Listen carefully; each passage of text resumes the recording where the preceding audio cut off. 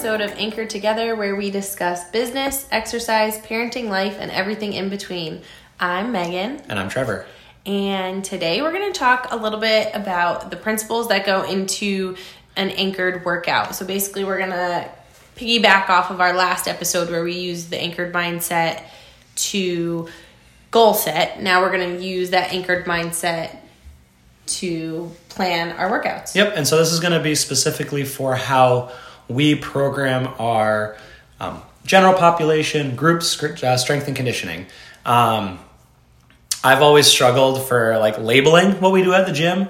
So to really break it down, we try to give people the same kind of workout you should receive with a personal training coach, but in the group setting. So we have enough, squat racks and barbells and dumbbells and everything for people to be able to adjust weight and variation to what they need instead of feeling like you're obligated to use, whether it's, limited weight on dumbbells or just more of those group class scenarios where strength can be limited based off of the equipment available.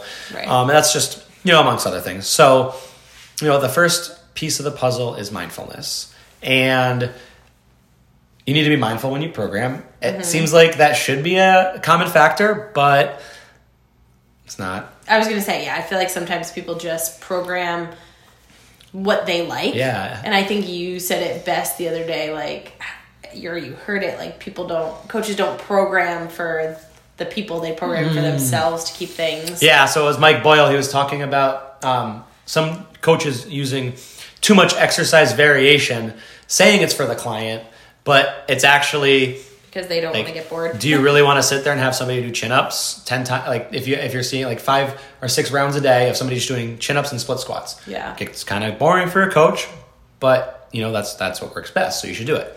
I think the 2 biggest things that we try to be mindful for, we do not have a target audience. Right. It is general population, meaning it can be people who outside of their hour at the gym don't do any other physical activity. It could be people who are very active, whether it's adult league sports, whether it's recreational activities, whether they have a physically demanding job. So we're going to try and write workouts that will complement your lifestyle outside of that and not specifically one of them.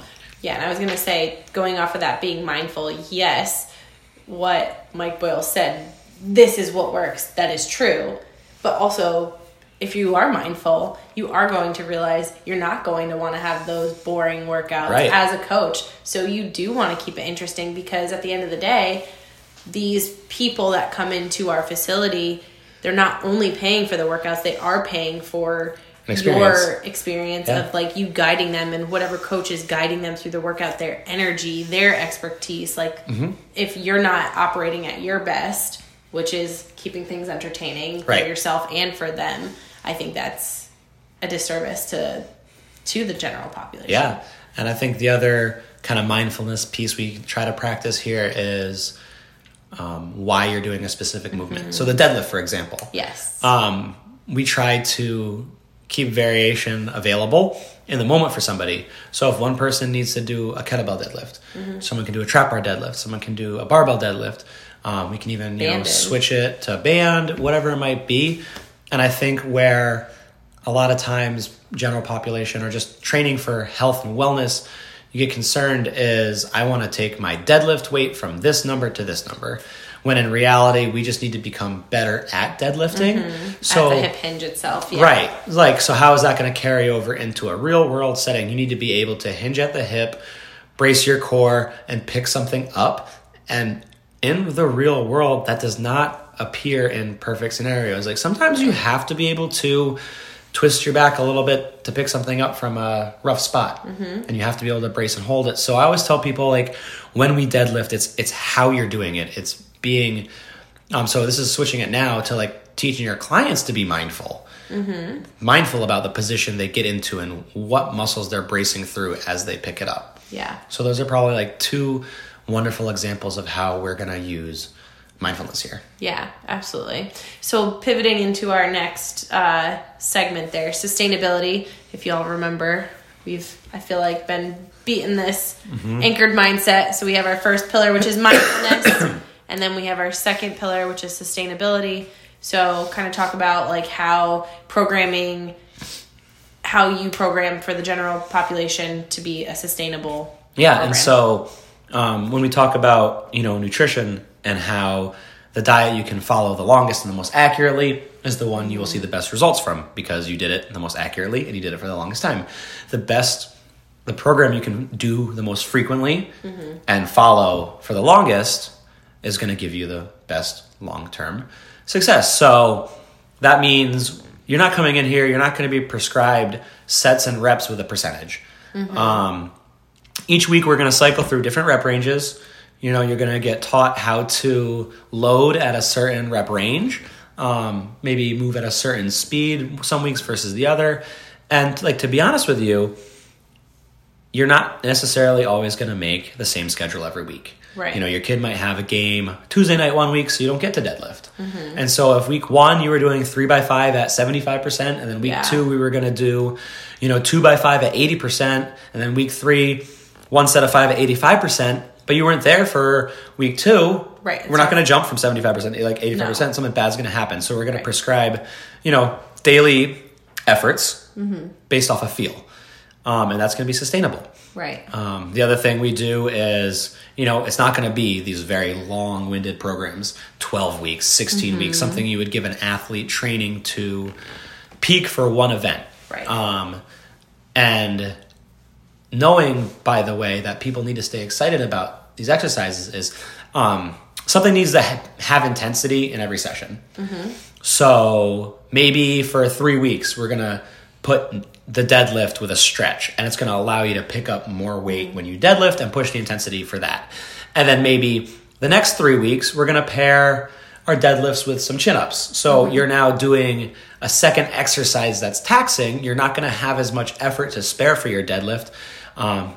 We've kind of passively deloaded the deadlift for that 3 weeks because you're sharing time in a superset, or we'll change a variation to make it so you cannot load it as much. Right. And then it kind of forces you to cycle off, so you're not always trying to deadlift really heavy, but you're still deadlifting well. Going off of that statement that you just made of you might not be able to deadlift as heavy. Yeah. I'm trying to formulate the question in my head as I'm asking it. What do you wish people knew? Or do you wish people knew that was the mindset going in? Because there's so many people that are like, well, why can't I not deadlift this much this week? Yeah, that's fair. So, the other thing to remember is in the group setting, you might do some things before the deadlifting, right? So also today, for example, people are doing dumbbell walking lunges for almost 100 feet. Wow. And that's to start the workout, and then we're deadlifting after that. So your legs are going to be pre-fatigued. Right. You're not going to be able to deadlift as much. You're tired. And I make sure as a coach, I tell people hey, we've done this, and this week, so don't worry about what you're deadlifting. We're actually doing deadlift cluster sets this week.